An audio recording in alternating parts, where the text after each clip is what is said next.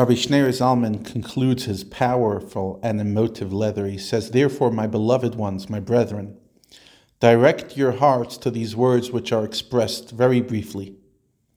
Face to face," he says, "please God, I will speak of them at length. And listen how in these times when we're approaching the footsteps of Mashiach and they're close upon us, the principal service of Hashem in our time is chesed, tzedakah. As our sages of blessed memory said, Israel will be redeemed only through tzedakah. Our sages of blessed memory did not say that the study of Torah is equivalent to the performance of acts of loving kindness. They only said this except in their days, which is interesting. The Mishnah states, and we say it each morning in davening, the study of Torah is equivalent to them all, to all mitzvahs previously enumerated in the Mishnah, including milut chasadim, performing acts of loving kindness. So Rabbi Shneur Zalman says, this is quite a big statement, that was only in their time. For with them, the principal area of divine service was the study of Torah, which is why at that time there were great scholars, Tanaim and Amoraim, the Talmudic sages. However, in a time when the approaching footsteps of Mashiach are upon us, we are literally at the level of the feet and heels of the human reality. In other words, we're at the lowest level possible. There is no way to truly cleave unto Shechina and transform darkness of the world into light except through the corresponding category of action. We live in a world of asiyah, of action, and that's the way to bring godliness into this world is action, not through intellect and speech alone, as in Torah study.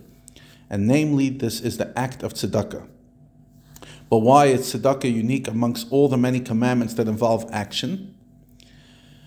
It is known to the Kabbalists that action with reference to divinity is the diffusion and downward flow of vitality to the lowest depths, to he who has nothing of his own. That's the definition of asiyah.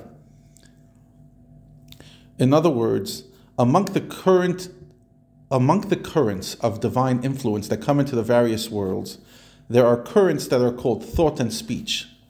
The flow of vitality to the very lowest level, to the world of asiyah, is called action. The act of giving tzedakah thus truly corresponds to the spiritual level of asiyah, inasmuch as it also provides beneficence to one who has nothing of its own. So it's specifically tzedakah, giving to someone who doesn't have, that evokes that level of spirituality that we want, that Hashem should shine light in this world, which is so dark.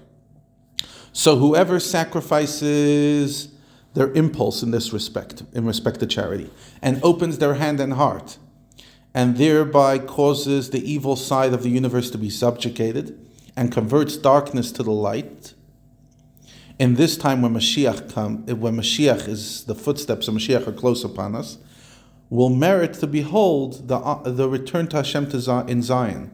In other words, now is the time. Now is the time to do tzedakah.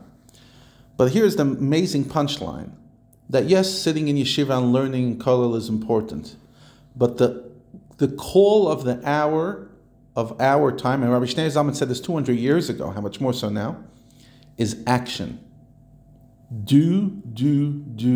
Learn, and also for the sake of action.